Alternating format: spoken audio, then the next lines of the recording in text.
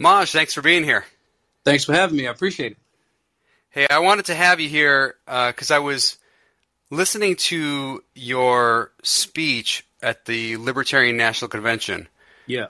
And I think you gave one speech. Did you give more than one or just one? No, just that one for that night at the mixer.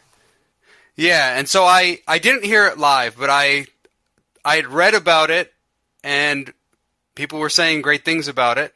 Yeah. So I said, okay, I'm going to look it up, and I'm going to listen to it.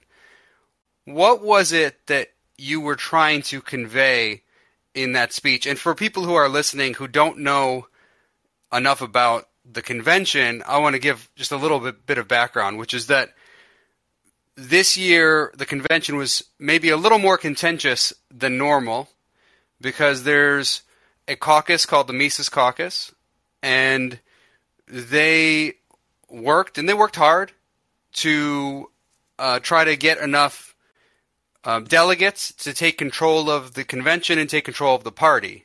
Yeah. And you attended an event, and you were there as one of their invited guests to speak. There were other people that night, like Ron Paul. There were a number of people there, but you were invited to speak. And so you were speaking to this crowd primarily at this event. What was it that you were trying to convey? Well, at that speech, that little breakdown, in essence, it was a few things. One, it was primarily to, Mecox at that event because they have worked very hard. I know a lot of those guys and gals. And I think, I think one of the past chairs said something like, the party belongs to who shows up. And I think these guys did a good job of making sure that they showed up, like them or hate them. And so I was primarily talking to that group, but I was also speaking to libertarians outside of the caucus and other caucuses or people that completely disagree with the caucus because, one of the basic portions of that conversation was, you have to make, okay, you guys had a bitter fight. Now that you've had a bitter fight, you still have to extend an olive branch to people. Liberty doesn't mean that you just, only work with people that you agree with. You don't just agree with stuff and be like, well, since you view it differently, I'm not going to work for liberty with you. So that portion of it was more so outside of just the Mecox. But the primary message there was, you guys did a lot of work to get into this space. And now when the dog catches the car that's been chasing for however long, now what? This freedom concept, man, we can say what we want about, I'm in the black community and there's a lot of democratic thought process around how America is, treats the black community. And that translates a lot of times as America's horrible. But I've had the fortune to be able to go to other countries where you might not even have this little thing called due process. And so, catching that thing that you've not even really understood thoroughly because you've been the underdog or getting in the seat of power or knowing what it takes to actually run a machine that you might have thought was corrupt or whatever, that's a whole nother set of changes. That's a whole nother set of challenges. And so in essence, it was, kudos to the team for securing a victory. It's a sweep, but at the same time, like, don't get comfortable, bro. You just got yourself in a position where you can move the Libertarian Party in a direction that you're now an actual, if these ideas that we all are passionate about, and if the party starts gaining traction, you are a potential threat. And threats in D.C. and the world over are not taken lightly. Yeah. And so it was in essence just sharing with them, like, that's great. You got some work done. That's like me saying, we got our first $500,000 raised for Black Guns Matter and gave it away to armed communities and educate them on safe and responsible gun ownership. That's cute. That's only $500,000. And you did some great work. But if you start resting on your laurels, we saw this with, I did a post in the caucus group. We saw this when Trump won. We saw everybody go like, yeah. And then it became, oh, well, the only people that the other side has is the best that they got is Biden. Clearly, he's senile type of vibe. And that energy was there. And you lost. And some could say the cheating, this, I don't care. What I do know is, you would have had more support from the Second Amendment, and I'm talking more about the Trump administration. You would have had more support from the Second Amendment community outside of just the NRA or FUDs if when you had the House and, in the Senate, if you would have got maybe the Hearing Protection Act pushed through, where silencers would have got off the NFA list. Maybe you would have decriminalized cannabis. Maybe you would have had some more, but you weren't thinking about that because you're like, yo, our guys are going to be in there for 2 terms. And I explained that in that post. And that's in essence what I was trying to translate to the guys over there that night. It's like, this is a great victory to put things in a direction, but also your brothers and sisters that you were just fighting tooth and nail with, you all still have to go outside, and the real enemy's outside. The enemy of liberty is actually outside. And I won't even say Americans, necessarily are enemies of liberty per se. But what I mean about that is the Democratic Party and even the GOP, the Republican Party, you're a new kid on the block, and power is not going to be this easy. We have ideas, so these ideas are great enough. Like, those people play dirty. It's not a joke. So that's kind of like with the synopsis of what the actual speech was that night. It got grim. I was Debbie Downer for a little bit. You know what I'm saying? Yeah, I know what that's like. I sometimes give some pessimistic sounding speeches myself. So, were you a member of another party in the past? I've been a member of the Republican Party. I've been a member of the Democratic Party. It's like I was raised Christian, and most black communities mostly raised Christian. But then I started to evolve into different things, and I had questions. And some of these, it was very similar. Some of the policies or politicians that I would ask for, similar to pastors, couldn't really give me an answer. So I just kept evolving. And that swiftly happened. I most recently was, because again, I was raised Democrat, but I was a member of the Republican Party. I think that, my fascination with guys like Frederick Douglass, who's a top tier Hall of Fame, conservative value dude, and just his strength, and him being pro-Republican, and that's what I gravitated to initially. But I see the limitations. I see the limitations in all of them, to be quite honest. I see the limitations in the Libertarian Party. I see some of the limitations in the Libertarian Party that we have to change. Similarly to the limitations that I saw when I was trying to communicate with, I go to CPAC damn near every year. I speak at CPAC pretty much every year, and for the last, let's say, 4 years. And I'm like, dude, you guys are dropping the ball right here. This is again, I literally on CPAC stage right before President Trump, I gave a breakdown of why the conservative or Republican party and conservative movement is failing, because they're not highlighting their greatest assets, guys like Frederick Douglass. You can't, if the left has packaged you as racist, and you got a top tier Hall of Fame, conservative example in Frederick Douglass that you're not using, and Ida B. Wells that you're not using, you're going to lose. So I see those limitations, especially with the old leadership over at the Libertarian National. So I was a member of all 3 of those parties, and everybody consistently evolves. Some of my friends are like, yo, in 5 years, you're going to be completely anarchist or whatever. So we'll see what happens. What about the issue the Libertarian Party has that it tends to attract mostly young white men and does not do a good enough job of reaching out to other people? And this seems to also be a problem within the Mises Caucus, too. It's not unique to the Mises Caucus because the party as a whole has been attractive to young white men primarily. Yeah. For whatever reason. What do you think is the cause of that, and what can be done? Because the party in general, not just the Mises, this is what I will say about, guys like Mike Heiss. I ran for city council in Philadelphia, and Mike had asked me years ago, and I was like, dude, I'm not doing that. He's like, but Maj, you're a libertarian, but you don't even really. And I'm like, bro, at the time, I was like, bro, when we were having that conversation, bro, I'm still registered as a Republican.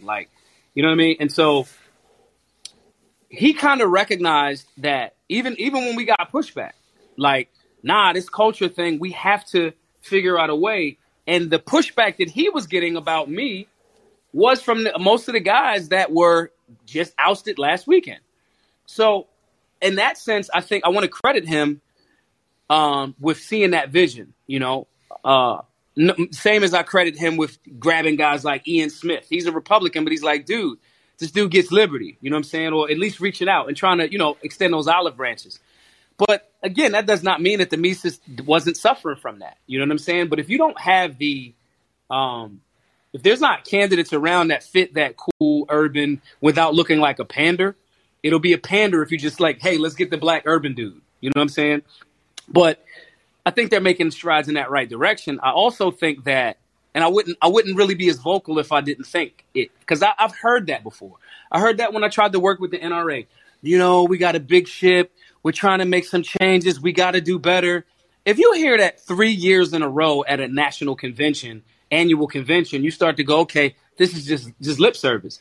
And I've seen that in the party in general, again, especially with the old leadership, well, kind of old, that I had, over there at National. When they invited me to be the keynote speaker at one of the conventions, and then I guess it became more clear that, I was more in alignment, or their perception was I was more in alignment with the Mises Caucus, that got discredited and threw out of the wind. It was because of something completely taken out of context. These guys actually went to the Philadelphia, Daily News and told them that, oh, he's problematic. These are people that are supposed to be in my party. And so that leadership that did that to me is now gone. And so that doesn't mean that there's still not a struggle, or the numbers are still the numbers. Even at that speech, that was one of the things I was very critical of the team about. It's, I said that everybody in here that happens to be melanated or black, raise your hand. And it was peppered throughout. And I'm like, yeah, that's one of the areas. The Democrats are amazing. They don't have to even do anything that they say they do, but they're very good at outreach and community engagement. And I think even going back to Trump, I think he made some strides in that area because he was at least willing to be there and talk the trash that he talked. I remember when I think it was campaigning, it might have been Detroit, and he said, you got no jobs, you go outside, you get shot, a vote for me, what do you got to lose? All of my homies was like, hey, I completely understand that. Like, it's not going to get any better. And even after that administration, say what you want, I think Trump was not strong on the Second Amendment. I think that he was, kept in the line of the war hawks that already predecessed before him. But say what you want, at least that engagement that got that bump in that numbers in that community. And I think that even if I disagree, my community, urban America, even if we disagree with you, we want you to not sugarcoat it for us. If you don't like me, tell me you don't like me so we know to go somewhere else. If you are a womanizer, if you just want to, whatever your thing is, can you do the job? And I think that resonates. And I think that the old guard at the National Party and a few of the caucuses has suffered from the inability to do that. And I would say that that's changed. And I'm only saying that's changed because of my personal relationship with Mike and watching him without talking, watching him and seeing what he does, even outside of me. Who are you guys reaching out? Who are you trying to pull in? I think the caucus understands culture, and I think they were hamstringed a little bit by the old leadership, and that's why they had to put their nose to the grindstone and, in essence, take over the party, for lack of a better term. Do you consider yourself a member of the Mises Caucus? Because I'm not super familiar with who's a member and who's not and who's just supportive of the caucus. Are you a member, or do you consider yourself a representative of the Mises Caucus? I can't even say the word representative because that has a different connotation. That's like if I say, I buy a bunch of H&Ks, right? This is an H&K. I have a bunch of H&Ks around. I'm not really, until it's official, I'm not a representative. If somebody asks me, it's like, damn, do you get paid for H&K? Do you get paid for Glock? You know what I'm saying? But if someone like, oh, so you're a rep? Like, nah, I'm not a rep. I do rep what they're about. I do think that caucus understands liberty. I'm going to become a lifetime member of the National Party here in the next day or so because I like the direction of who's taking over. I fell back from libertarian parties and caucuses that had anything to do with it at all because I'm like, bro, I can't bring people. I'm a point guard. I send people in a direction.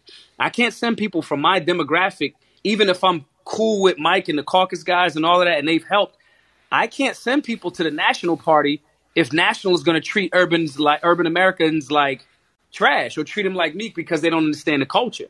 I'm aggressive. I speak slang. I smoke weed. I shoot guns. I hang out. You know what I'm saying? And so these are the things that culture has to be right. I can't bring people in and they be treated like the other. So I fell back off of everything, and I just watched. I watched for like a year or so. You know, I popped my head out here and there. Everybody knew I was on social media all over the place. You know, that I was a libertarian. You know, similarly to Big Boy from Outkast. He's been a libertarian for like 20 years at this point, but he's just quiet about it. I think everybody, even with the internecine rivalries and splinters and all of that other stuff, which I do not think is good for the overall liberty movement. I just don't. However, I think that everybody can still, from all of those different factions, can understand that the ideology, it's better than what we're seeing in all of these other political parties. Like, you know, so I'm close to these guys. I'm gonna re-up on membership. I'm gonna get up in their memberships on everything, but I needed to watch first, man, because I can't be pointing people in the direction where they're gonna run into a brick wall. So what about the accusations people make that the Mises Caucus is the one that is moving away from discussing issues like race, that they want to shy away from that stuff. They don't want to deal with urban issues. They want to deal with more of the middle America issues.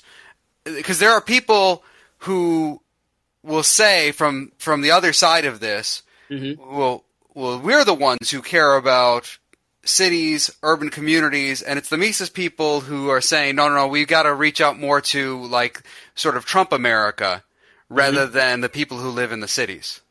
So it's a few things. All of those people that say that are now ousted were the people that kicked me out because I'm urban. Like, I can go by my lived experience. My lived experience, you know, the people that were with me on that campaign, and again, obviously national can't get involved in my local campaign, right? But the people that showed up, that was like, yo, I totally understand. Even if we were going back and forth a bit, right? If they was giving me pushback, it was like, yo, that's your culture and your community, that's your subculture, but I don't know about that one. Like, for example, me saying like, bro, we are not going to do door knockers. We're not spending money for our campaign on door knockers. Everybody in the hood hates door knockers. We hate them. We hate them. One, people know that you're not home for a very long time if you have a door knocker on your door knob and you haven't been there for a long time. That means if there's 2 or 3 of those over days or, you know, fast food menus, we can rob this house. And Right. People would know that. So even initially going me saying, nah, we're not doing door knockers.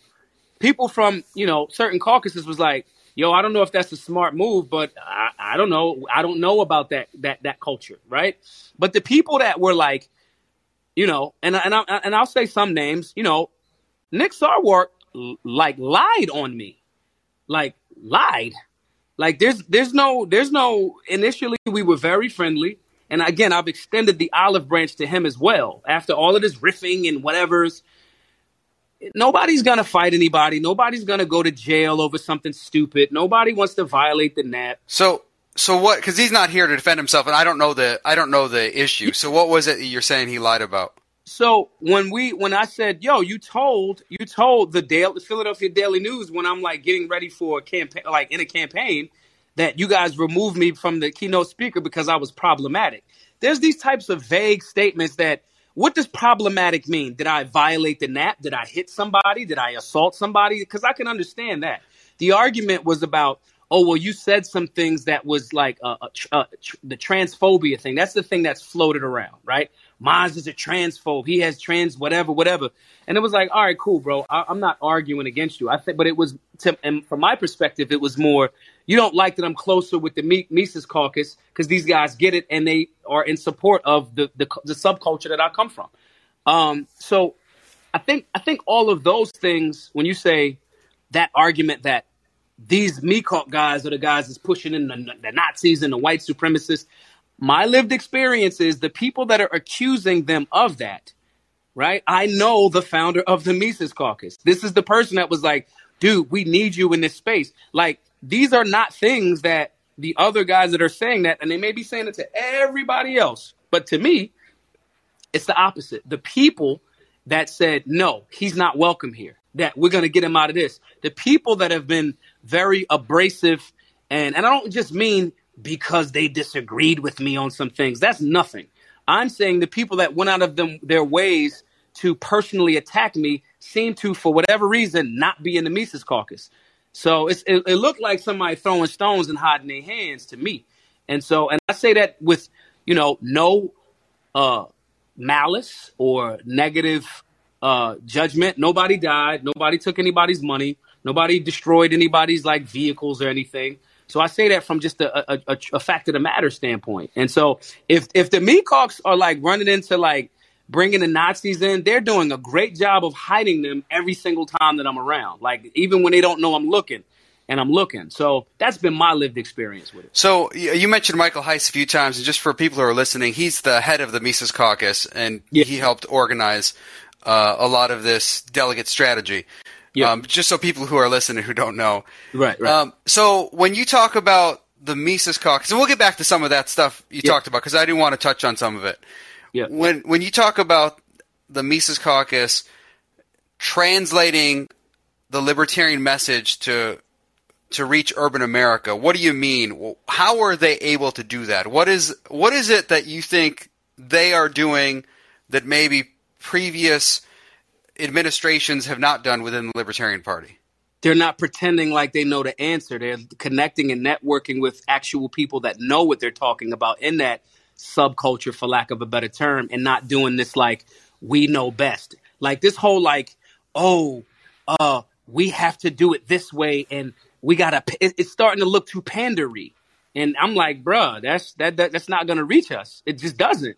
We go, okay, we hear that all. I'm talking when I say we, I mean urban America, Black America. Bruh, the ideology is great. Just let it be the ideology. We don't need all of the extra sprinkles on top. We actually don't like the sprinkles, And so, stepping back and going, Maj has done work for Black Guns Matter. Maj, some of the things might be a little harsh, but he understands the demographic and can translate that better than we could. I think other organizations, people, or caucuses have tried to speak for and say what the approach should be in a demographic that, quite frankly, they never been to, never lived in, don't know nothing about.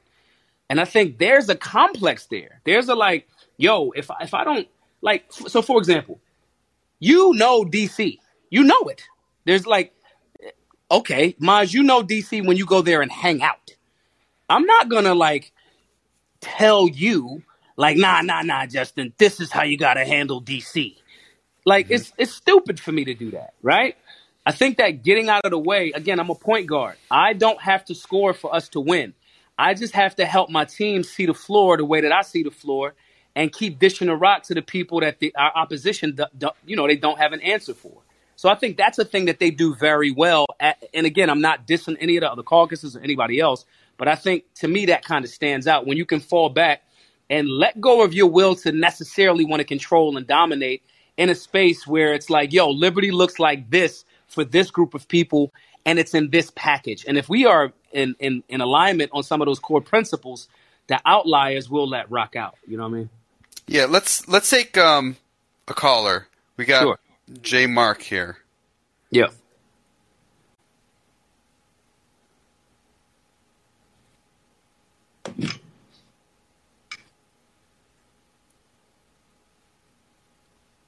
J. Mark, you gotta unmute yourself.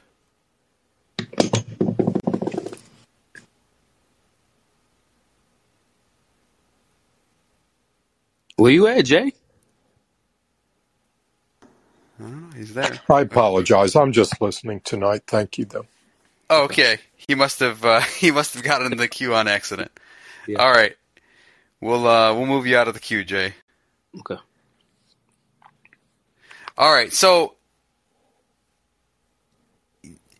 let me ask you about some of the messaging again, because I get what you're saying about talking to people who are on the ground, who know the communities, and making sure that they are the ones advancing the strategy for reaching people in the community. That makes sense to me, because you can't figure that stuff out from some other city far away, and you don't know the community. I get that. What about the kind of messaging that we've sometimes seen from some parts of the Mises Caucus? And I'm not trying to paint them all a certain way, because I understand that anytime you have a political party or anytime you have a caucus and it's really big, you're going to have some people who say some things and some other people who don't like what's said, and some of it will reflect badly on people, but like it's not necessarily their views. Yeah. So there's been an issue, particularly with the Libertarian Party of New Hampshire. Yeah. And I'm not saying, again, I'm not trying to paint all of the Libertarian Party of New Hampshire this way, but sometimes they say dumb. The Twitter account has said some really,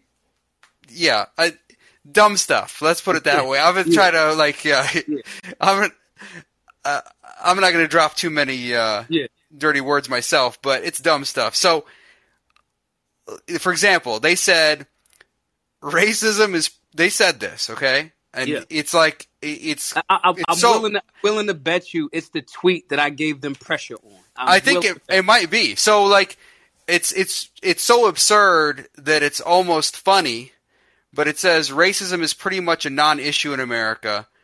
Libertarians suffer more oppression than black people. Yeah. And then they followed up by saying anyone disputing this is denying our lived experience. Libertarian lives matter.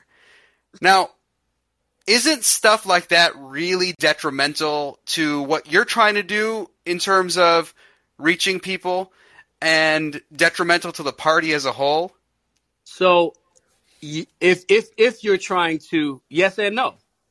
If you're trying to get into urban America or black America and make the conversation about actual liberty and libertarianism, if that's your lead in, that's going to be detrimental.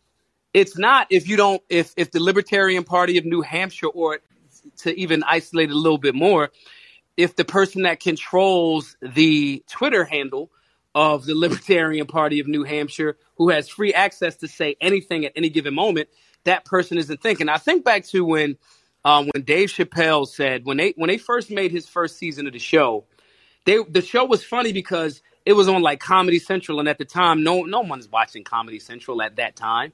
And he was like, we were able to just pretty much do whatever we want, make off-colored jokes, do whatever, because we just played it like, nobody's watching. We got this deal and we got this show, but nobody's watching this. But in turn, over time, 2 or 3 seasons later, Dave has to go to Africa and step back from Hollywood because now everybody's watching.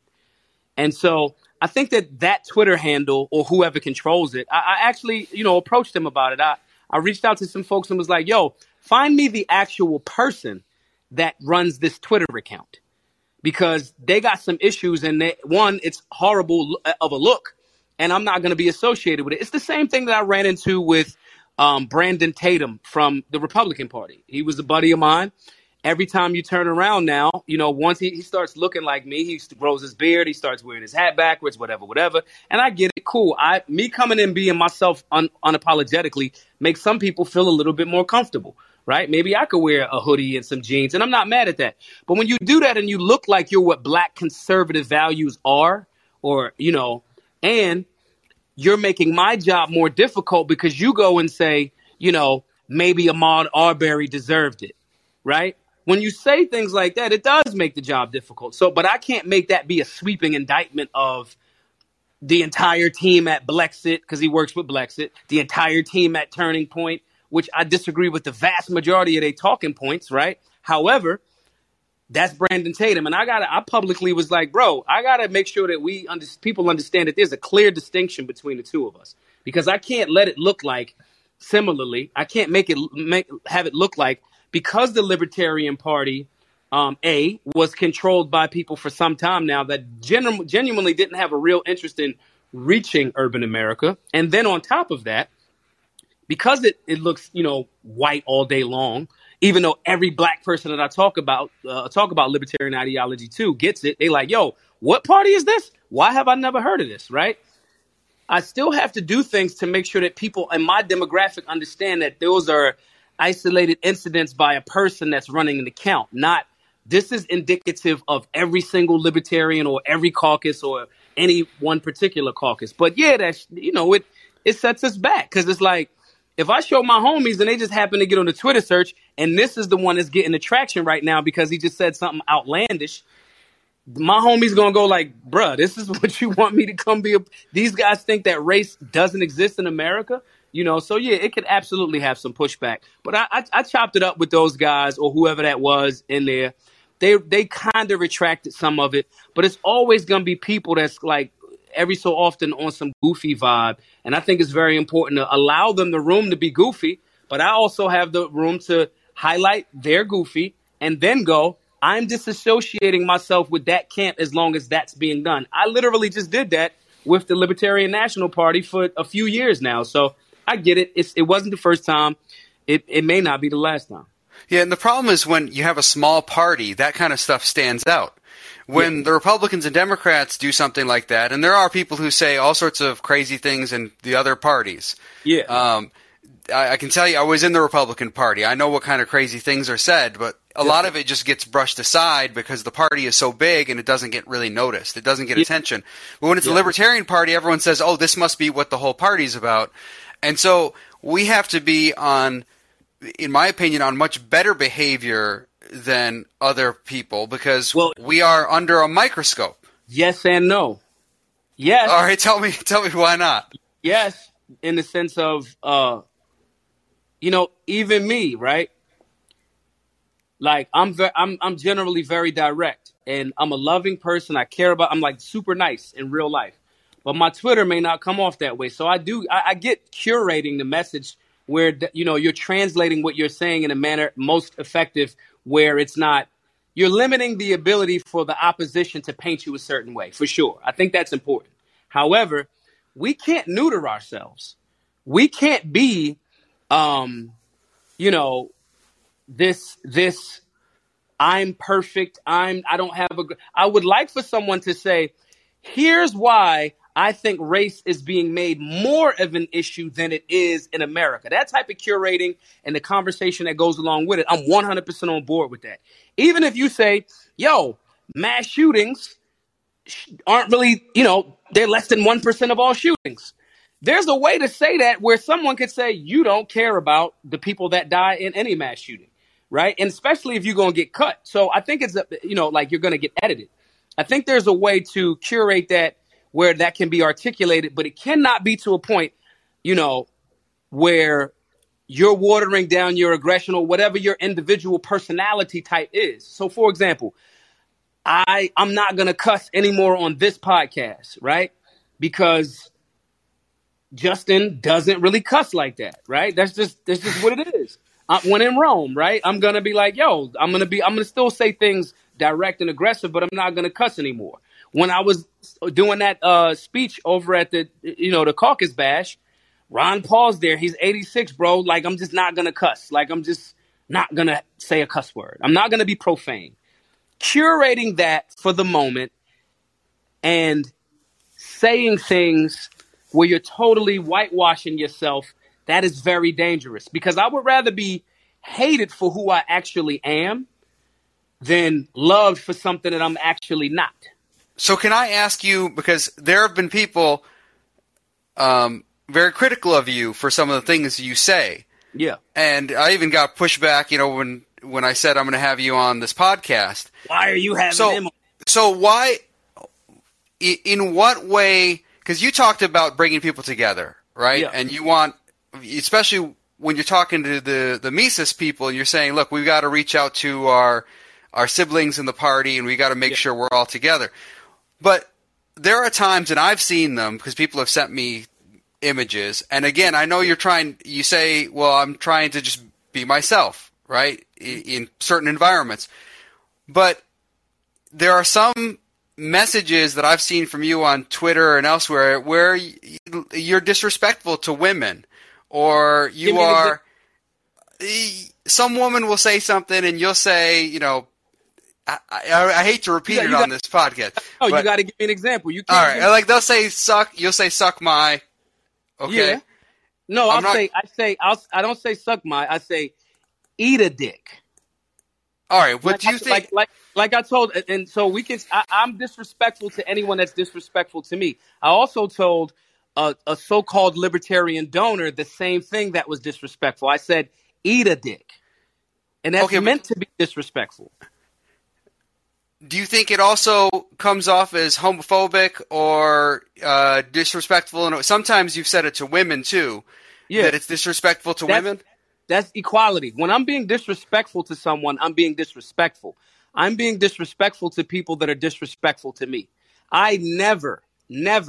I'm a firearm owner. I don't go into any situation initiating any type of aggression, whether that's verbal, any of that. Now, if you're just lightly or even aggressively disagreeing with me, all right, cool. We can talk those points out. I can tell you where I disagree. I'll give you pushback. I'm here for that all day as long as it's civil, even aggressive, right? Even aggressive. I'm here for that. I'll like do an entire flight of tweets back and forth with somebody, and the thread will be days long.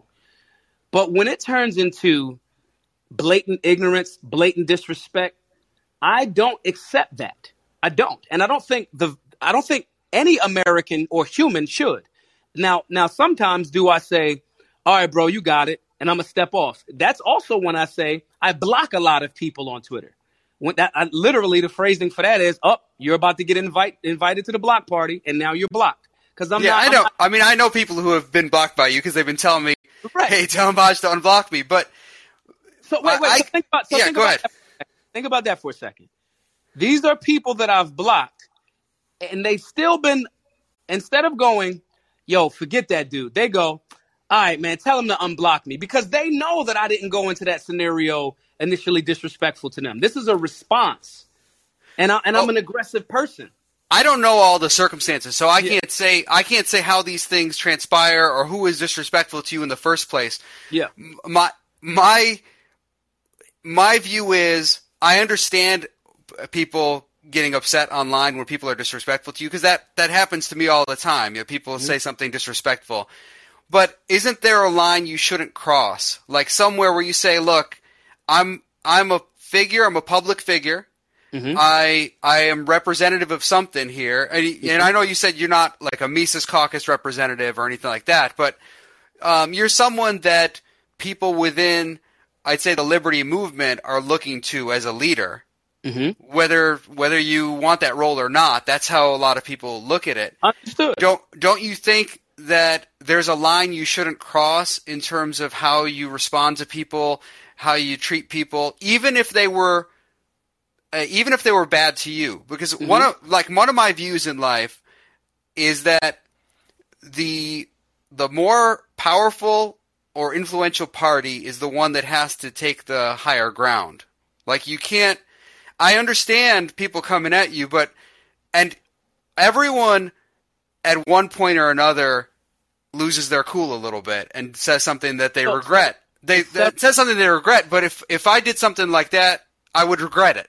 And I'm just trying to understand where you're coming from. So it's two things. One, yes, there is a line. That's why I don't cross it. That's why you never hear me do it.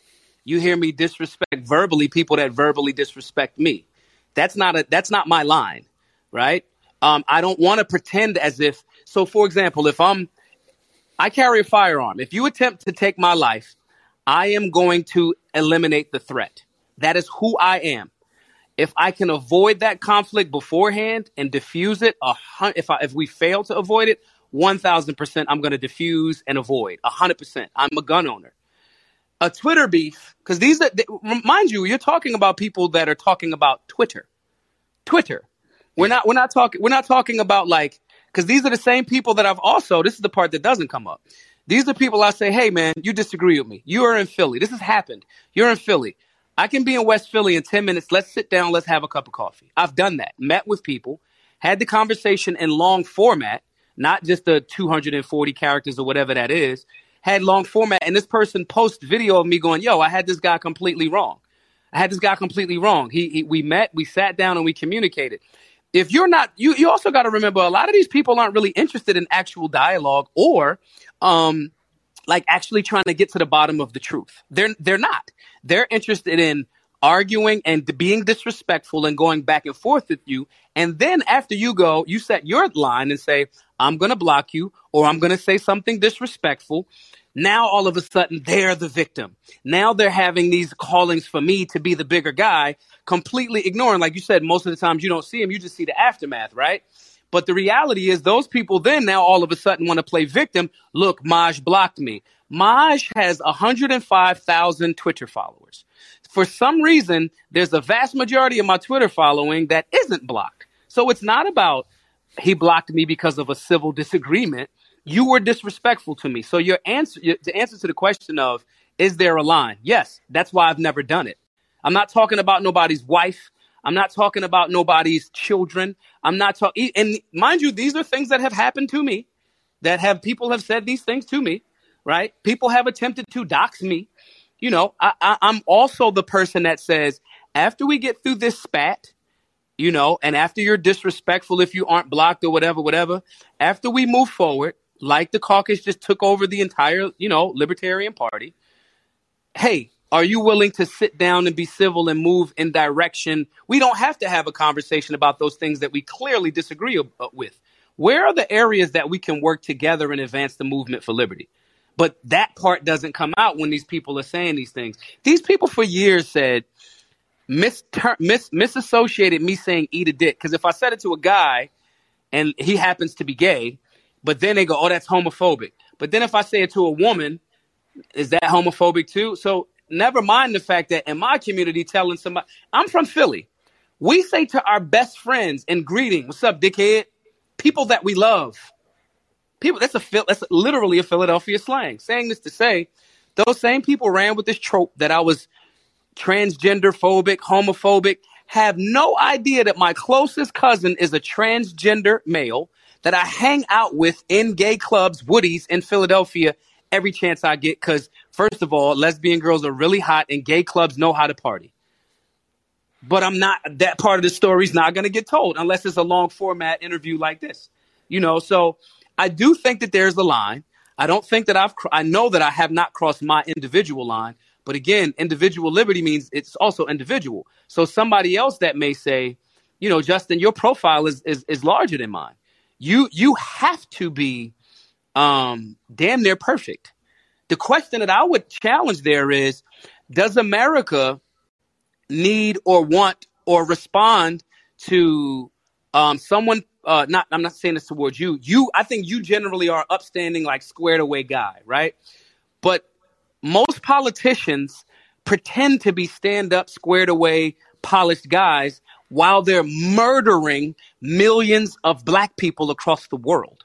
So I can't really jive with that. I don't think that we need more of that. I think we need somebody that says, listen, after a stressful day at this political office, I'm going to the local bar and I'm having a drink, and not pretend like Obama pretended like he didn't smoke cigarettes. Barry, you smoke cigarettes, bro. Like, just smoke cigarettes. I smoke cigars. I work out. I shoot guns. I think more Americans need to be in alignment. I think that's what Trump's appeal was. Oh, he's not a politician. So I think we go back and forth and go, oh, we need you to be more polished and refined. But if that person is doing the job for liberty, and that means they are a little bit rough around the edges, and they're not trying to be deliberately disrespectful to people that are not disrespectful to them, I think that authenticity we have to start appreciating and respecting if we say we want authenticity as our political direction goes, you know, towards. Because right now, we're getting all this polish. But okay, we polishing a sinking ship. Look at inflation. Obama looks very presidential until he starts. Biden. Because Obama, you know. But he looks very presidential until he starts talking, or until you look at his policies, or you look at the people that he's hiring, or you look at it. You know, we right back in Somalia while we're polished. You giving $40 billion over there, but you can't give no money to the small businesses. I'll take the ugly with some actual, you know, legit things for our infrastructure more than the polish and it's complete like nothing, you know. So that's my view on it. Let's go to the callers. We've got quite a few callers lined up now. Jay Mark's back in. I don't know if it's an accident. Let's find out. J Mark, you got anything to say this time, or? No, I haven't figured out this app. Oh, I think you're accidentally adding yourself to the queue each time. It's okay. We'll remove you. Thank you. Yep. All right, let's go to Chuck. Hey Maj, hey Justin, how you doing? Hey, Chuck. Hey, Good. what's up? Good, good. Hey, so I've been voting LP since 2000, Harry Brown back in the day, and one of the things that always kind of annoyed me about it was um, that there would be quite a few people in the liberty movement or the liberty educational space that never really wanted to identify with the LP, and that may have even applied to you, Justin, running and be successfully as a Republican. Um, and so one of the things that I guess 2016 or 2017, whenever it first kind of happened, I was I kind of admired about the Mises Caucus is that they, for better or for worse, we're finally kind of taking that space, that group of people, and trying to rally them to say, hey, you know what? We don't really belong with the Democrats. We don't belong with the Republicans. So maybe we should try and I don't want to say infiltrate this party, but become a part of this party. But maybe instead of becoming a part of it, it sounds like they've more set their sights on infiltrating it and changing it. But Justin, I think your point about appealing to a third of the United States is very well taken, and that includes a lot of people who currently identify as Democrats or Republicans. Um, and so you're not going to get there by the Mises Caucus folks are not going to get there by alienating the existing Republican base, certainly. Um, but if you look at these other two parties, you look at the spread, right, on the way that these people might be philosophically from one side or the other. You have very disparate people and philosophies belonging to coming together for a single cause. And Hmm. I guess what are you guys' thoughts? What do you think? Why can't the Libertarian Party seem to do that? Why are we so focused on being more libertarian than thou? So I don't think that the Mises Caucus is, and I can't. Again, I'm not a representative. This is just my personal opinion based on my view of looking from the outside or looking in. I don't think that they're trying to alienate a Republican base. I think that the conversation. I think the Republicans and the Democrats are looking for something better based on these last two administrations, this administration and the one prior to. I don't think that the Mises Caucus is. I think the Democrats that I know, love, and live close to are asking me, what is this liberty thing about? Because I didn't vote for this. I didn't vote for these gas prices. And obviously it has more to do with oil producing nations, all of this other stuff. But from their perspective, it's, show me something else. So I don't think it's about alienating the base. I think the current two administrations, again, we talk about Trump. He was not solid on the Second Amendment. I think a lot of guys in the NRA were like, yeah, he's our guy. But actual firearms policy coalition members, Gun Owners of America members, Black Guns Matter members were like, yeah, bro, we not rocking with this. So now they're looking for a home, and I think guys in the caucus and the liberty movement in general is explaining what libertarian is, and we've been here since the 70s type vibe. So I don't think that that's what they're doing. And I think that when we start to remove, again, Sarwark's position was perfect. The party will belong to the people that show up. And that's what happened. The people from the Mises Caucus showed up, organized, and are going to put in a direction towards liberty. I don't think that, I think that's a misnomer, or it's being painted as, oh, they're trying to alienate a base. Standing for what you stand for, to Justin's question, right? Maj, you're aggressive, right? And I'm paraphrasing, but do you have a responsibility or an obligation to polish it up a bit? Where's the line?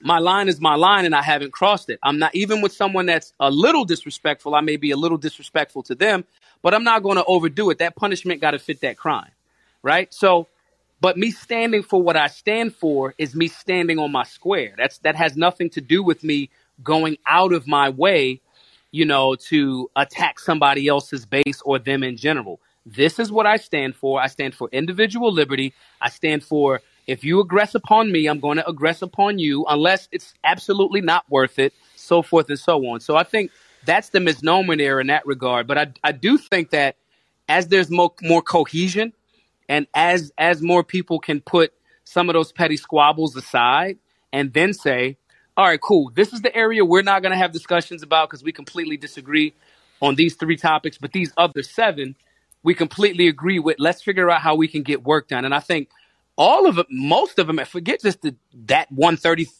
third of America. I think a bigger chunk of America is going to identify with that because both sides are like damn near defecting.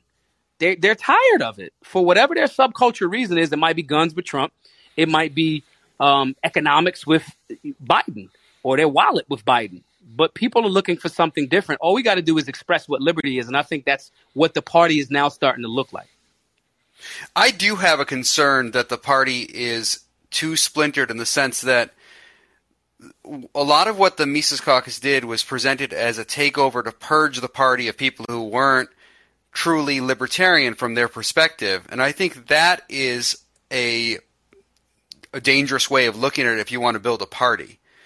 I don't really object to parties competing. Like, I don't object to the idea of Mises Caucus coming in and saying, look, this is the way we think is right, and we want to have more influence in the party. We're going to bring our people to the conventions, and we're going to win more delegates. I think that's good and healthy for the party. That kind of competition is good. And you should come in and say, these are my principles, this is what I believe in, this is what I'm trying to fight for.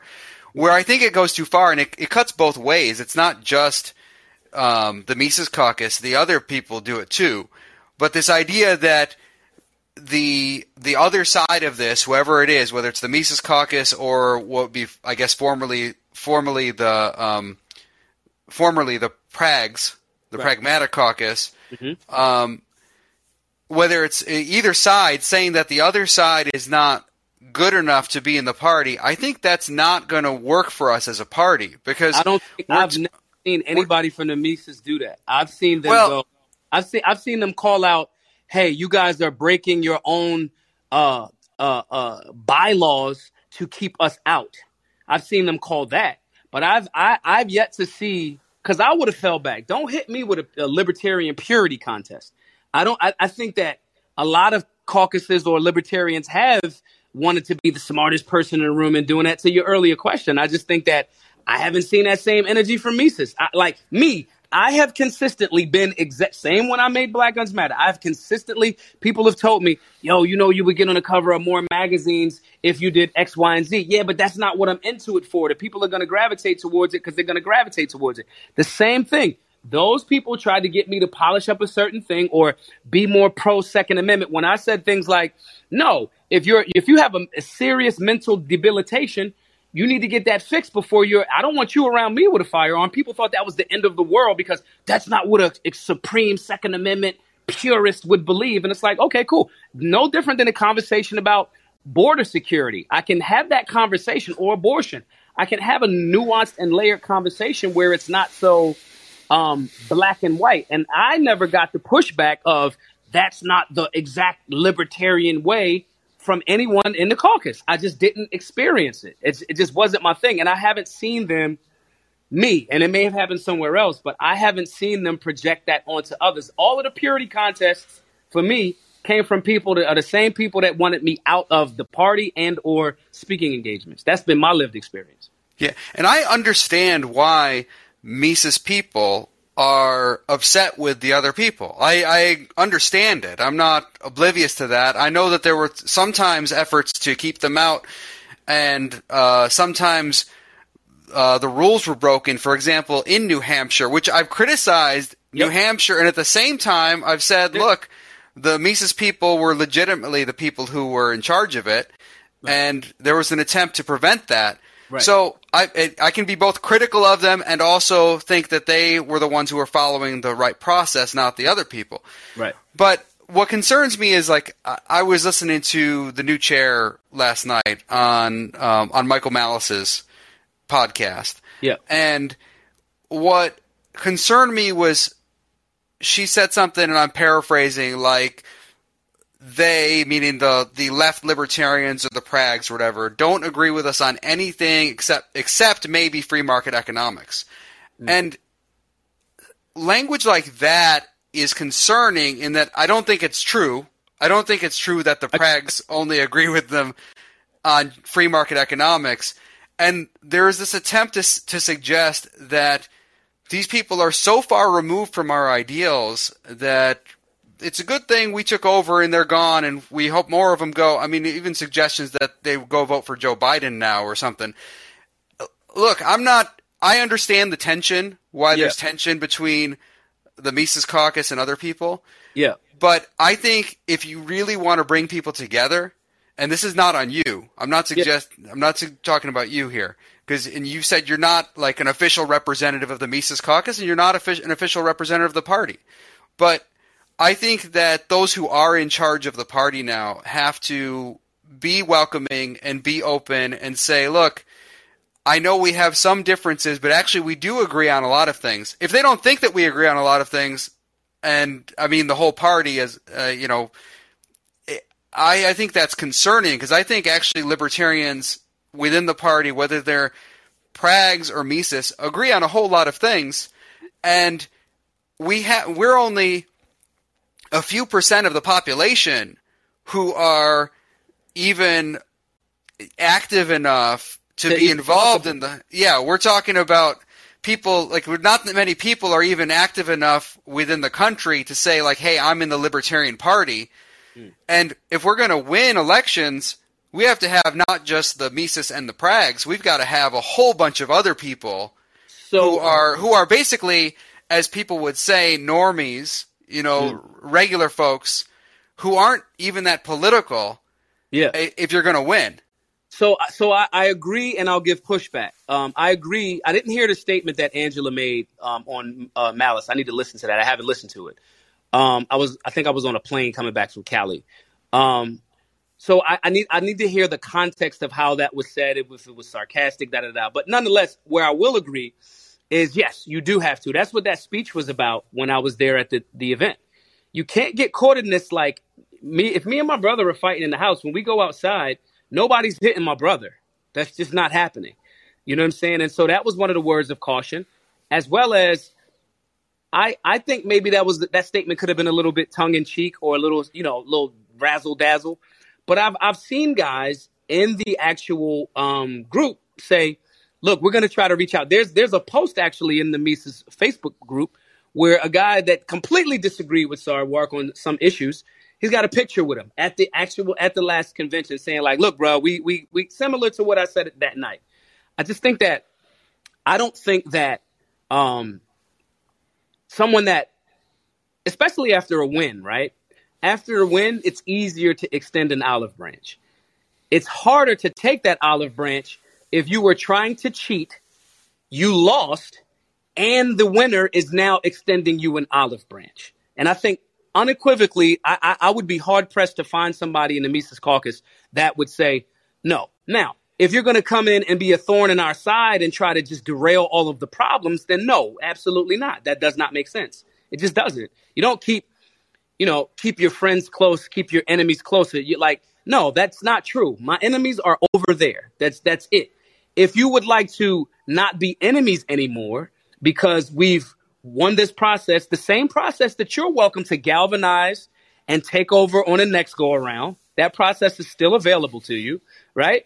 But where are we finding the areas that we can work together? And I think that common ground is bigger for the libertarian movement, as well as I think the part that gets left out of this conversation a lot is that there's a lot of people and, so-called, again, that phrase, normies on Democratic side or the Republican side, again, that we are reaching. You just said she did. Michael Malice has a huge podcast.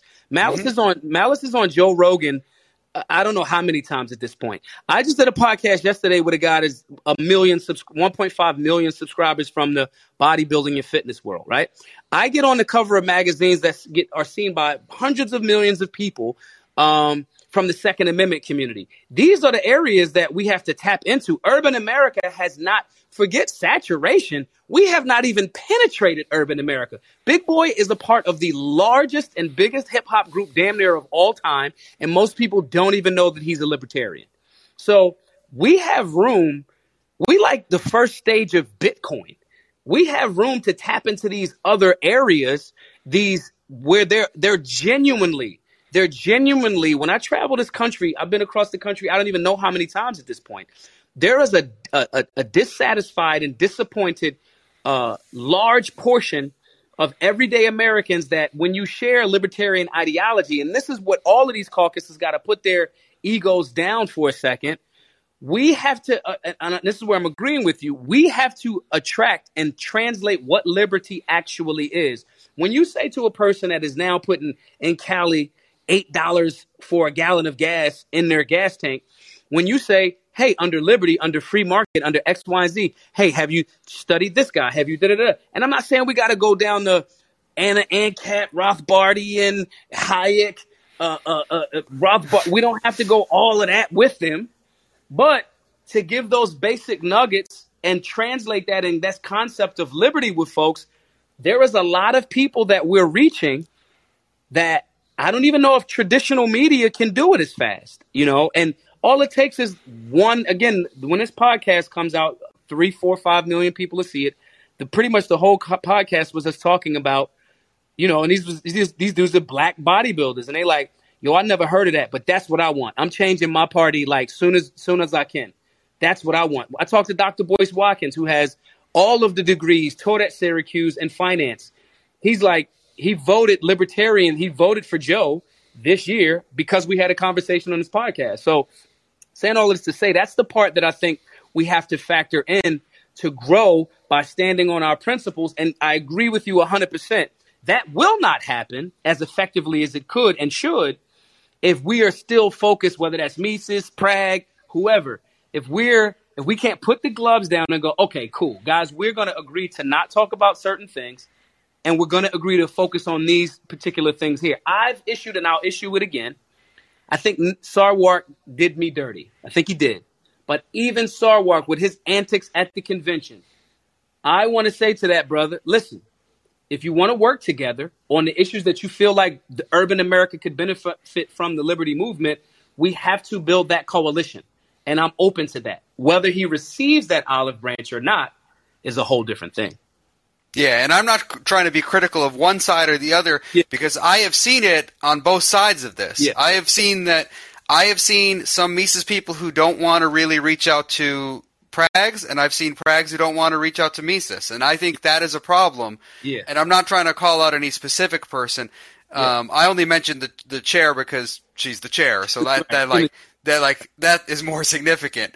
Yeah. And she might have been saying it tongue in cheek. I don't know, but but she did say something like that. I paraphrased it. Yeah. So let me go to the next caller. Yep. Devin.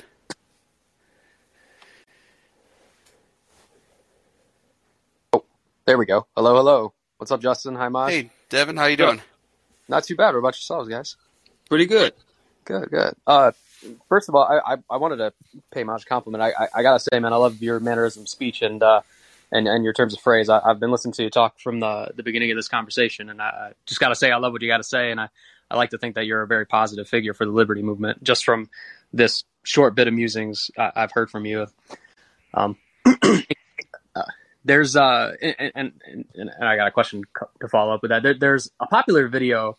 It's a bit of an old video, but there's a popular video of Morgan Freeman. Maybe you've seen it, where the conversation was about Black History Month and race, and his opinion on the topic of race, at least in America, is that we should stop talking about it, or that we should at least talk about it less. Mm-hmm. And so my question to you is, do you think that that's a positive principle for the Libertarian Party to adopt in the wake of things like the New Hampshire Libertarian Twitter account making racially charged statements and all that? Again, the way that you're asking it. So I'll give this analogy.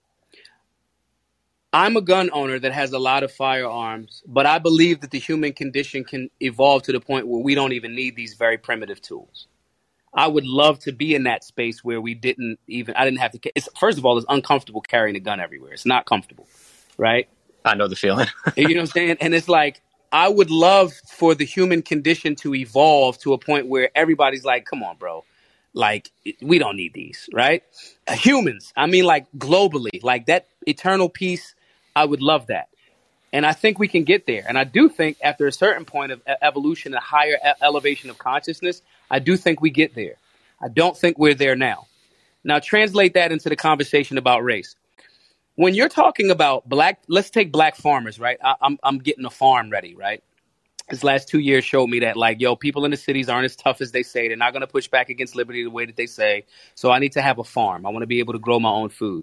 When you're talking about black farmers that systematically were removed from the farming and agricultural industry, that wasn't an accident. They were removed for race reasons. We can't act like we're in a post-racial America when currently that's the reality. When you're dealing with things, there's a great book called The Color of Law that deals with like gentrification and redlining and things of that nature.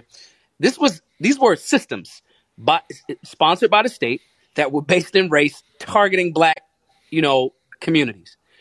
I would love to be at a space when I'm at the gun range or when I'm at the gym. If I'm doing Brazilian jiu-jitsu, if this guy's good, I don't care.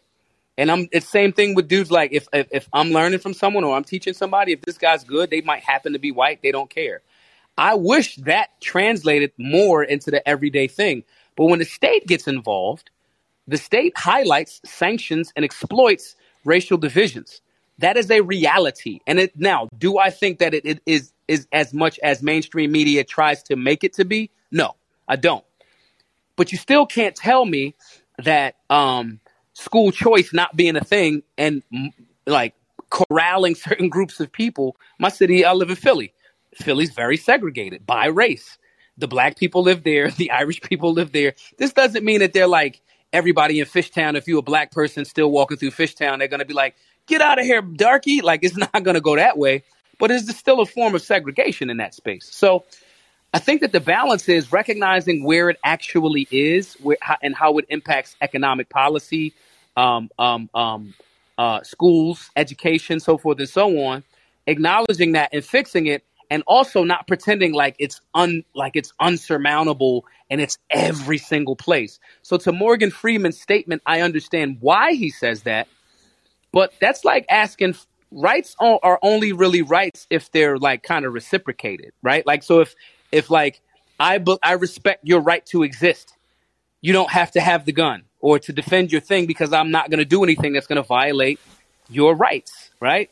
But if that's not reciprocated, I got to deal with that. You got to deal with that. So it's similar in that regard. I don't think that just putting our head in the sand and pretending like, it isn't a thing will solve it. I think actual policy or repealing a lot of these policies will remove some of those issues, and then we can get back to it. I want the equity. And if you're doing things policy-wise, meaning the state, that impacts my community and damages that potential or that equity in general, we can't pretend like, well, just pull yourself up by the bootstraps when there's a system that did it. So I know why he says it, to give more of the higher, Morgan Freeman's the older gentleman. He's got like a ranch with a lot of land. You know what I'm saying? He's probably, to my understanding, financially set. He's had a great career already and a continuing career. So I think he also is a little bit removed from the day-to-day, struggle that the general public might be prone to, because he's like literally the voice of God. So like, so I get why he says that. And I do think that we should take heed to that in regards to not allowing everything to be race-based, because everything isn't, but while also acknowledging the systems that have impacted even poor white folks. Like, certain things impacted poor white folks, and we got to acknowledge that. So I think it's a balance there, but when you try to put it in a either or box, I think you could be treading on some very thin ice.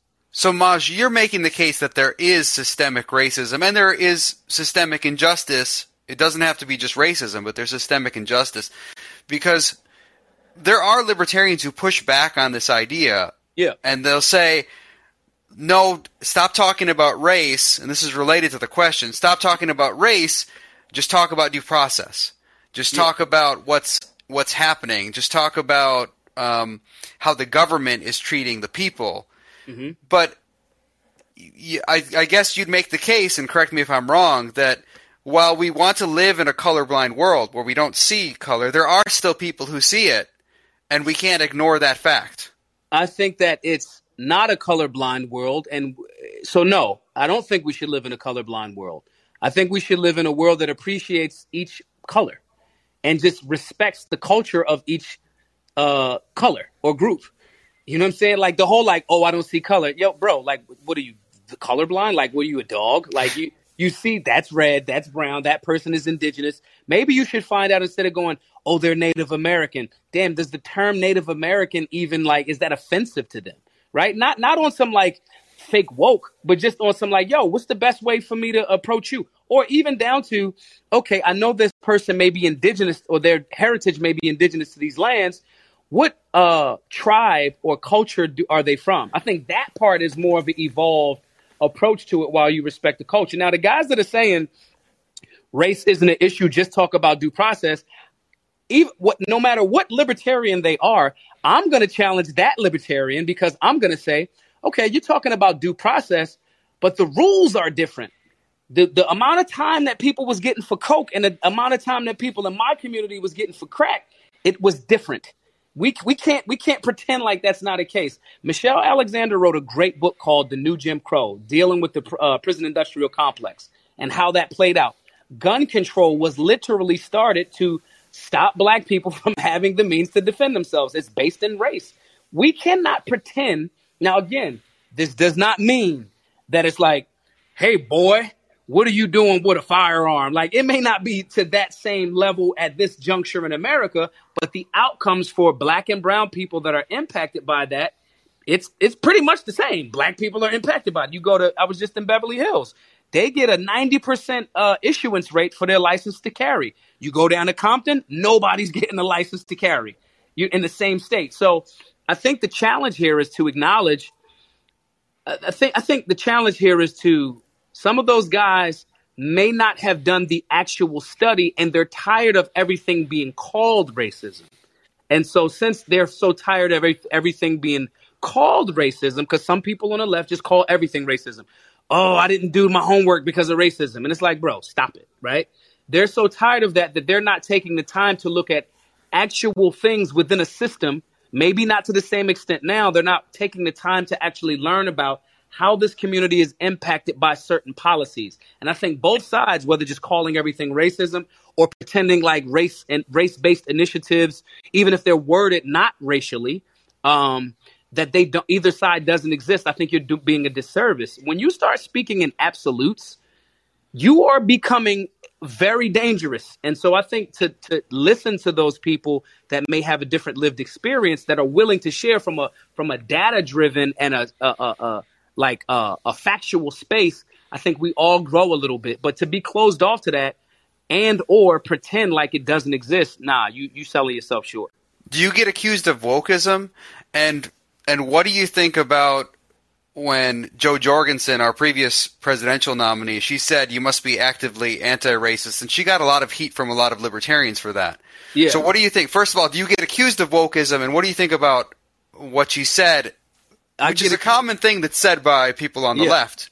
I get accused of being a white supremacist, ironically. Like, it's the silliest thing ever. If I say, bro, that wasn't racist. Oh, you're supporting white supremacy. So I get called of the so-called wokeism.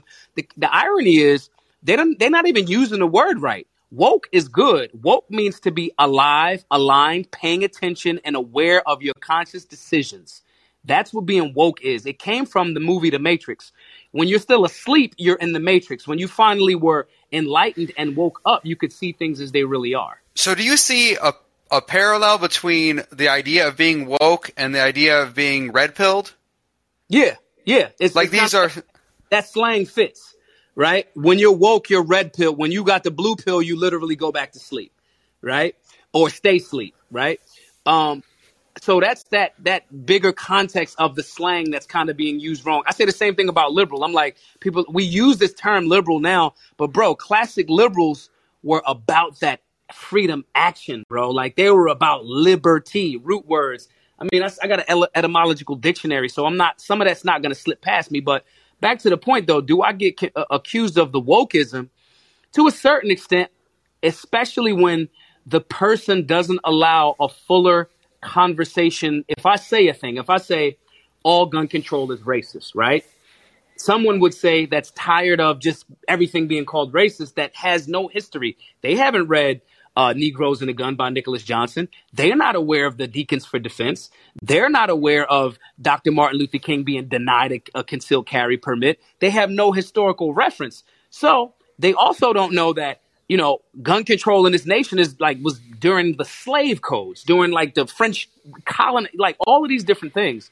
So I understand why that missing information in conjunction with them feeling like somehow, especially if they're a white dude, you feel like, damn, everything that I do is under this microscope because I'm supposedly now the harbinger of death. And I just want to go to work and like come home and take care of my kids. You know what I'm saying? So but because I have longer format conversations to give people an understanding of why I'm saying, how I'm saying, and the factual reference point, the context and the nuance, that's where that whole, oh, well, you weren't saying it that way. When I say all gun control is racist, I can show you the origin of it, the trickle down, the speed up into right now where still black and brown people in America, the original targets of gun control, are impacted most negatively more than any other group of people by the same gun control. So in that space, when I'm afforded that opportunity, the fake wokeism label or accusation folds pretty fast. And what about this thing about being actively anti-racist, which Jorgensen took a lot of heat for tweeting it? Yeah. What do you think about that line or that way of thinking? I understand why she said it. I understand why the disagreement happened too. If it feels like a pander, if it feels like you're pandering to the fake woke mob and pandering to the more lefty Democrats, right? Then libertarians are going to go, bro, that's a pander. And their position may be, that goes without being said. So I understand why she got the pushback. But I also understand in being empathetic, like, I get it. It's like me saying, I'll give you an example. I tweeted, I said, this thing is running around the internet saying like, oh, it's the bot talking point, right? Every blue check is pretty much like Democratic blue check or celebrity blue check is saying this, right? They're saying if a bunch of black people bought guns, the Republicans would rush for gun control so fast. Yeah, I've seen this. Yep. Yeah. And I'm like, you know what? That's crazy because the vast majority of gun control was created, sanctioned, sponsored, and pushed by the left. That's what happened. That's number one. Number two, those moments where there was Reagan pushing for gun control, where it did tie into race, the Mulford Act in 65 to 68, that happened. But that's an outlier to the overall Democratic. Joe Biden been locking black people up for guns since 50 years. He's had a 50-year career of it. And I made a tweet saying, I think it's ironic. I'm going to start a $10 million fund. Let's test this theory. I'm going to create a $10 million fund where we're going to buy every black person in America that doesn't have a gun, that wants to learn and train, we'll buy them their first firearm. And guys, libertarians were like, I'm not buying nobody nothing, because they were so hard-lined on a principle of that's a handout. And I'm like, bro, first of all, you can't see the forest for the trees. What I'm sharing with you is we have a moment to expose the contradiction that the left is actually fostering onto people that identify on the right. We have a moment here where we can go, you guys can say, I'm not a racist. I'm putting into that fund to help more black Americans learn about the Second Amendment, learn about safe and responsible firearms ownership. But people got so caught on the lack of understanding that they were like, I ain't no damn communist. They can buy their own guns. Falling into the, if I was the left's PR, I would screenshot all of those people saying, those white males saying, I'm not buying them anything. Those people can buy their own guns. You're falling right into the left trap, as opposed to utilizing this tactic and or strategy that would help further the movement and make you not look how the left is packaging you, to expose the fact that the left has actually been more in alignment with this racist practice of gun control. So when when Joe Jorgensen said that, I understood why. Because just saying I'm a good person, sometimes there needs to be action behind your words. But again, we're categorizing that very well robust statement, or a statement that could be much more fleshed out, we're limiting it to a tweet and not a fuller conversation and not, nuance, So I understand why she said it, but I also absolutely get why she got the pushback, because if you're doing it and it comes off as a pander, our messaging should be liberty, getting people that understand a different subculture, let them speak this conversation about liberty to their demographic, bring us all under this liberty tent. But when it starts to become a pander, you are always going to get some pushback. It's just what's going to happen. Yeah, and this pandering can happen in both directions. Sometimes people who are doing the pushback are pandering in a different way. Yep. So you got it's important to take note of that. All right, we're going to go to thanks for your question, Devin. We're going to go Thank you guys for having me on. I really appreciate that bit of the conversation. That was great. Thank you guys. Yeah, no problem. We got quite a few callers, so I'm gonna try to get through what I can. So we're gonna go to Sheila, and please try to keep your questions short so we can get through all this. We'll go to Sheila. Unmute yourself, Sheila. Sheila was there. You there, Sheila? She's muted.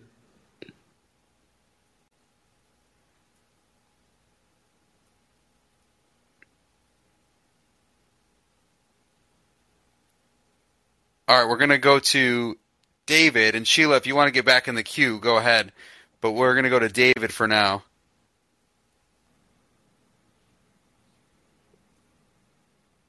Unmute yourself, David. There you go. There we go. All right.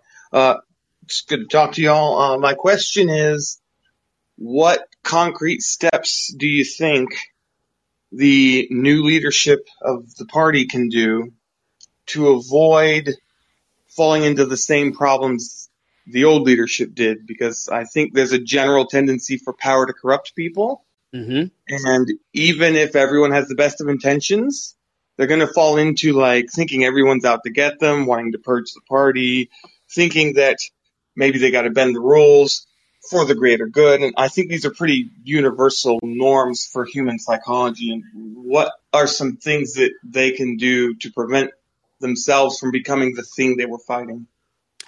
For one, having people like me I'm not a representative. I'm Mises adjacent, and I mean that in the most respectful way. Having people that will say, hey, these people you were fighting tooth and nail with them, but you guys the people that want to work together after this fight have to work together. That's one part of it. The other part is just not making everything adversarial. Everything does not have to be adversarial. I disagree. There's certain tenets that I might not agree with the party line on. And that does not have to be the end of the world. You know what I'm saying? And finding other people that align with that and move forward in that direction, so forth and so on. So I think if we keep a healthy dose of objectivity as well as purpose, like your ego for not wanting to extend an olive branch. And I'm not saying anyone has or hasn't, but the ego of not wanting to extend an olive branch, is that in alignment with liberty? And in some instances, it may be. Again, if a person is going to try to sabotage you, it is in the best interest of the liberty movement for you to not extend that olive branch or have that person around. But if it's not a damage to the forward movement, your pride is sore a little bit, then you got to put your pride down. So I think if we stay in alignment there, I think there's some progress, as well as, lastly, just kind of making sure that you got the right people translating the message to the right communities that you're trying to reach. I can't speak to people in France in Chinese if they don't speak Chinese. And so if we manage those three things, I think, the liberty movement in general, and this has to transcend beyond just any caucus, any group of caucuses. The liberty movement, the national party, has to be in alignment with that concept. And then we'll kind of we'll maintain our movement for much longer if we do that, more so than if we don't. So I'll give you my thoughts based on my own experience being in Congress.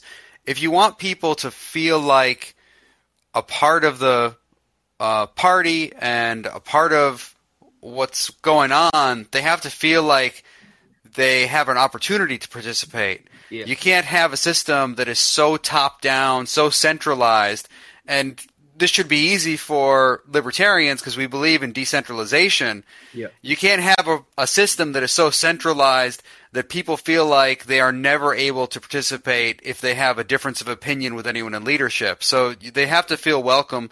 And I think that the leadership of the party has to reach out to people who want to stay involved in the party, who are not necessarily Mises people, and get them engaged.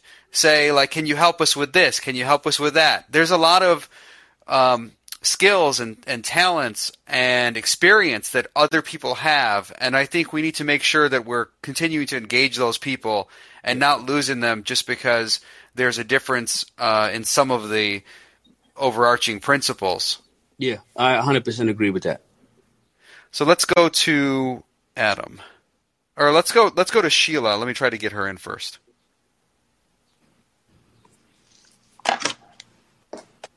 Let's see if it works. Oh, yay. Yay, it's All working right. now.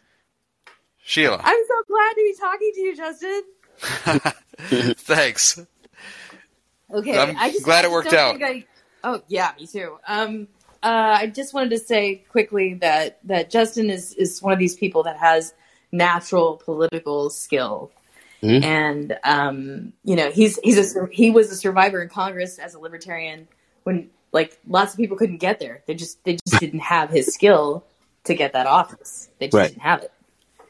I mean, I got to give props to the people who voted for him, but, you have to have a certain level of skill to get that office.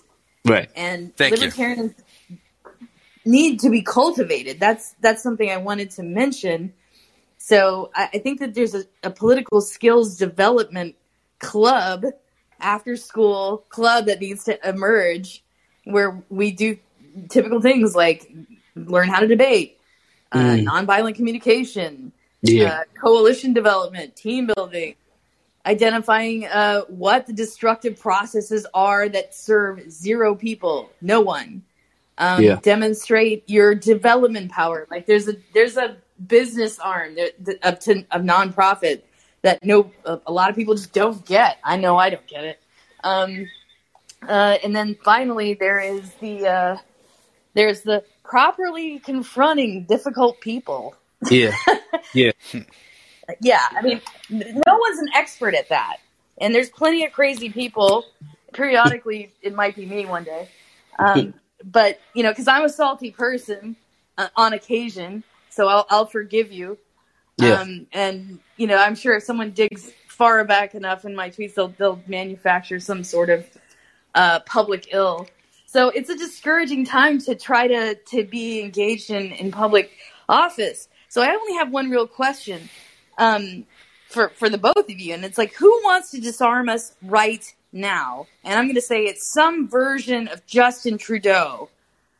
And he's not even our countrymen, but you have to understand who is trying to disarm you. Who wants to disarm Americans? And that's really important. And so is that to that person, getting them in. That's my only question. And so, how do you deal with that person? The person that wants to disarm me, I usually deal with them from a state of empathy because I don't really recognize them as anti-gun. I see them as a person that wants trauma to stop. Death is ugly. Like a shootout is insane. If you've never been in one, Sheila, I hope you never are. And it's ugly. So like the need for wanting to stop trauma, it sometimes can be a knee-jerk reaction to say, we have to do something. And in reality, you don't just have to do something. You have to do something that actually works, right? So that I try to engage that person that way. Now, obviously, there's some people that are just like, we want control and domination. We want a monopoly of firearms in the hands of the state. I do absolutely believe and know that to exist. But generally, the general public that will come across, they kind of are just like, hey, how do we stop this from happening, right? And that you just got to approach them with the data and the facts. Like earlier we talked about, mass shootings make up less than 1%. And that sounds harsh, Because it sounds like you're saying, well, 0.5% of death is okay. And you're not saying that. But you just got to kind of like lead with empathy for the general public that you're going to deal with. Find out where their trauma is. And if they feel the empathy, it's our solutionary lifestyle, we have a 3-pronged approach. One is empathy. Second is facts. Because if I present facts to you and if I haven't established an empathetic rapport with you, it comes off cold and you don't know that I care about you yet, right? So first is empathy. Second is facts. And then third, we come up with the solution together, right? So that would look something like, if I know one of my friends is afraid of guns, right? I'll say, hey, man, I'll make a joke. Hey, man, I lock my firearm in the vault in my truck. If somebody kills me in your house, man, I'm going to kill you. I'm going to be really mad at you in heaven. And then over time, they see that I'm making that empathetic sacrifice for them. And I might come in a week. The next 2 times I come over, I might the third time come over with a magazine. And I'll be like, yo, man, don't get mad at me. But I brought a magazine, my gun's in the car, but I forgot I had this magazine in my pocket. And then now they're asking questions about the magazine. Well, that's not the gun, is it? No, it's not the gun. It's just the magazine. Then they might want to know how that works. Now we get into the facts. You know that I'm empathetic about you don't want guns in your home. You don't. It's not my house. I'm going to respect your property, right? Then it becomes, hey, if you're curious, I can tell you about this magazine. I've eased them into that because they're generally curious. Then we can get to the facts of the magazine, what it does, what it does not do, what a firearm does. Well, you left your gun in the car if it's important. Yeah, I have a vault in there that's drilled into the actual console. It can't come out. It's, you know what I mean? And giving that. So you got to lead with that empathy, then share facts, then present that solution together with them, right? But again, that just generally works for people that are experiencing trauma or the fear or loss or seeing these very traumatic things. That works there. There is no discussion to be had with someone that is just hell-bent on not respecting your constitutional or human right to have a firearm to defend life. Yes. If that person is a Trudeau and they just like, yeah, we just doing this. There's nothing that you can do. There's nothing that you can do with that person. So that's kind of like my approach. Yeah. Yeah, I think Maj said it quite well. I mean, there's a difference between everyday people who are often scared, concerned. They see things that happen. It's on the news, and they don't really understand where you might be coming from as a gun owner, like why you would want to have a gun. So it's a matter of empathy and understanding where they're coming from and trying to build a relationship. Yeah. But that's very different from what the government often does. Often these government officials are coming in and they have an agenda of disarming you for a very different reason. Yeah. And the very reason we have the Second Amendment in place is to prevent the federal government from having that kind of power versus the citizenry. So that's a distinction that's important. Yeah. Thank you, guys. Thanks, Sheila. Hey, can we because I got to get on this joint in like 10 minutes. Yeah. I don't even understand how an hour and a half has like went past. That's how it always goes on this thing. Yeah. So can we take the 2 more and then tap out? Yeah. I got this fast. Not a problem. Yeah. Not a problem. Let's go to Richard and then we'll go to Adam and then we'll call it a day. Okay. Richard? Hey, Justin. Hey, Maj. Hey, what's up? Hey, I'm a lifetime member, both nationally and at state. I believe that liberty is grown locally, so I'm less concerned with what's going on at national and all the issues, the drama that's going on. What's your message to people about the issues and the infighting that we're hearing? These newcomers that we want to inspire, but also to these people that are halfway out the door. These people have experienced that we need to stay so that we can continue to grow this liberty movement. Because personally, I was there for your speech, Maj, and I'm trying to prove you wrong. Absolutely. So, I think that decentralization, in the sense of if you're trying to stay away from some of the drama, focus on city and local and state, and empower that way. Because to be perfectly honest, the Mises, sweeping that was an example of decentralization. They just linked up with people that were in those particular states and highlighted those people, understood the messaging, and put the work in. They showed up, and it was literally kind of like a decentralized thing. That's how Vietnam beat America in the war over there. You couldn't find out. There was no like headquarters for the Vietnamese rebellion. It wasn't like, yo, they're over there at that McDonald's. Like it wasn't like a thing. So I think that portion of it is important. I think that also to the people that are kind of like one way out the door, this is the perfect time. You're out the door because you were dissatisfied with leadership. Now there's new management. So there's new management. So let's refresh this. And if you start to see something different, one of the examples that I use is, donors in like 2 days. I think they raised like maybe like 400K or something like that. That's an example of people don't donate to things that they are like, unless they absolutely have to, or they just doing the bare minimum. But to have that fresh influx of capital, as well as a more empowered feeling of that Ron Paul type of energy, I think that was very important. I think it is very important. So the people that are kind of like stepping out, you can show them that like, yo, this is kind of going in that direction, just to kind of give them a bit of a revamp. I would say that when you're in a political party, you're going to have people with differences, sometimes significant differences. Yeah. The issue is, are they closer to you than they are to the Republicans and Democrats? And if they are, then I say you welcome them. Look at the Democratic Party, where in the same party you have Joe Manchin and Bernie Sanders in one party. In the Republican Party, you've got Lindsey Graham and Rand Paul in one party. So this is not something unique to the Libertarian Party. Any kind of party, if it's going to be big, if it's going to be successful, you're going to have people with different views. And the question is, can you get along enough because you share enough in common that you still have more in common than you do with the Republicans or the Democrats. Yeah. And that's why I would encourage people, let's try to work together to the extent possible. That doesn't mean we should be, not concerned when we're really cruel to each other. Like, we should be upset about that stuff. Let's try to be kind to each other to the extent possible. And it's okay to be upset about things with people in your own party, but we're going to have to get along so that we can take on these other parties if we want our ideas to be put into practice in this country. 100%. So let's go to... Agreed. Thank you, gentlemen. Yeah. Thanks, Richard. Let's go to Adam. And there Hey, we go. Hey there, Justin. Love Hey. from Ohio. They'll go Buckeyes. Just say that right off the bat. Oh, go blue. But to kind of cap off the theme that has been the last few weeks following the convention is the idea of like differing viewpoints in the LP. And of course, while I definitely agree with Richard that the local stuff matters more, the national level stuff does play an impact onto that. So looking into the future a little bit, obviously I understand that you're not running and I respect that entirely. In fact, I actually admire you for it. But in regards to like with a candidate that can unite the party, like what would you say is the criteria in terms of being able to unite? For my terrible wording of the question.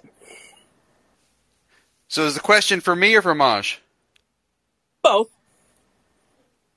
Maj, you want to take that? I could do it. I think the person should be charismatic. I think the person should be well versed in liberty. I think the person should be brave to address issues that are in defiance of what the generally accepted standard or talking point is. I think that person would also have to be willing to say some things, maybe in a more, for lack of a better term, polished way, say them some more aggressive things like, in the Fed statement, or at least audit the Fed, is like dude, this is a thing, especially at this point, we damn near hyperinflation. So having those conversations in a manner with a charismatic person that is not afraid to kind of ruffle the feathers of even his own base, I think those things are important. Or other bases, but that person still should be able to translate. I should be able to understand your breakdown of, I don't know, Austrian economics very simply. You know what I'm saying? And or whatever type of insert whatever thing that could get very, whatever. I think when we find a person that can do that, that looks like a politician, but actually knows more than a lot of politicians actually know. Like people that actually read bills, like, you know what I'm saying? Or at least say, yo, most of my colleagues didn't read this bill because it's 900 pages. It took me 2 days. You know what I'm saying? Having that person that's willing to be a little bit unpolished in those areas, I think those are some of the holistic approaches that I think would be good. And I don't think that that's a job that while keeping your cool, right? I don't think that that's a job that a lot of people can actually do. I think the knee-jerk reaction. I remember joking when I was younger and Obama ran for president, and I was on board at that time, right? And I was like, I remember some of the questions that they would ask him, and I was like, man, these are such disrespectful questions. And I was like, man, kudos to that guy, because man, I might have had to approach that dude the way that he said that thing to me if I was in that seat, right? And so I think that person has to have all of those skills that I mentioned, or a big chunk of them, while maintaining their cool. And on a libertarian side, it has to be, you gotta like, yo, bro, these wars, so-called wars, conflicts, unnecessary stuff, you gotta be willing to stand up to that Raytheon machine. And if you can't do that, then bro, I don't know if you're really going to be like, that's kind of like one of the libertarian things, like not doing the war thing. So if that person can translate that, then I think that person's the right person for the job. Yeah, I agree with much of what was said there. I think you do need someone who's very charismatic, someone who's bold, someone who's willing to challenge the status quo, someone who I think has some experience in it, because when you take I've seen so many people run for office who talked about all sorts of principles they believed in, and then when you put them in the mix, you find that they don't actually have those principles anymore. It's very easy to get derailed. But the other thing we need, besides someone who's going to be a principled libertarian, is they have to be able to translate libertarianism to typical people who are not thinking of themselves as libertarians. And that is a challenging thing. It's one thing to go onto podcasts or shows or whatever where you're talking to the same people, or even to go to libertarian conventions and you're talking to libertarians. It's another thing to be put in a room full of Democrats who are going to ask you hostile questions, or Republicans who are going to ask you hostile questions, and being able to field those questions with reasonable answers. You have to remember that a lot of times when you're put into situations like I was as a congressman, and I was put into town halls, someone would ask me a question at a town hall in a room full of people who, some are very hostile to me, some are very open to me, and most of them are just there to listen. And I think the mistake people make when they run for office or when they're in office is they get a hostile question and they think the audience is the person who asked the question. Right. And their audience is actually the other people in the room who are observing. Yeah. And there, unfortunately, aren't a lot of libertarians right now who have that practice. So I think that's important, that we find those people who do have that kind of experience, who can go out and put a message out there that will resonate with people who aren't necessarily the expected or natural audience. Yeah, you got to. Yeah, and to your point, Justin, it's in essence like when we're having a conversation. I'm not trying to convince the person that I'm debating. They don't even really exist. Like, you know what I'm saying? Like, yeah. I'm talking to the audience. Like, I saw this movie. Thank You for Smoking, and his son was doing. He's like a big tobacco, right? And his son's like asking him about this question. And he's like, well, son, you got to argue the position correctly. And he's like, I'll give you an example. Okay, if I asked you, what's your favorite ice cream? And he's like, strawberry. He's like, so strawberry for you is the best thing. Yes. So to you, strawberry or nothing. He's like, yes, it's the best one. He's like, well, I don't believe that it should just be strawberry. I believe that it should be chocolate. Or if you believe in vanilla, it should be vanilla or butter pecan or whatever. And that's the definition of freedom. And the son says, well, you didn't convince me. And he's like, yeah, because I'm not trying to convince you. I'm convincing them, like the audience listening. And I don't think that the general public that does run for office, I do hostile media like all the time. And it's like we on Vice. And it's like that is 100% accurate what you're saying, because it's like, bro, like I'm going into Brooklyn, the new Brooklyn, not the old Brooklyn, super liberal. I'm talking about pro-gun stuff on Vice it's being spammed to 1 million people, or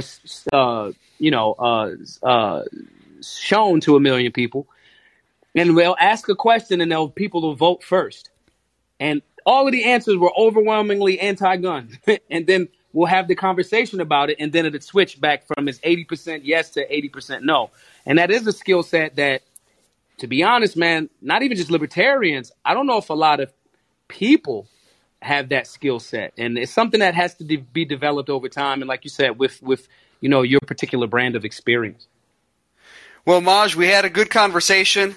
Yeah. Thanks so much for coming on. We covered a lot of topics, and I know you're probably exhausted from all this, but No, and this was great. I just got to do another one in like 13 minutes. So this was dope, man. As soon as it's up, it's all over the place. Thank you to everybody that called in, that's gonna tap in. Make sure y'all are sharing this. These are the types of conversations that need to actually happen, because people will have an idea of you from your tweet, and then like never had a conversation with you or whatever. Or like, I know that people look at pictures of you, Justin, and they like, this dude's mean. He's mean. And I'm like, nah, bro. He's like, look, he's like super nice. You know what I'm saying? So like, I don't know, man. But I thoroughly enjoyed it. And whenever you want to have me on, I'm here. And I will make myself available to whichever way you're going in the future politically, man. I think you are a very principled man. I think that your ability to, like the caller said, the ability to maintain polish under stress is a situation that most people don't have. Few of us do, but I just really appreciate you, man. And even asking the questions and pushback and having it from such a civil and respectful and like gentlemanly perspective, I honor and appreciate you for that, my brother. Thanks so much. And thanks to everyone who called in today. You had a lot of great questions, and thanks to everyone who listened. Yeah. Thanks, Maj. Peace. I'll talk to you in a bit.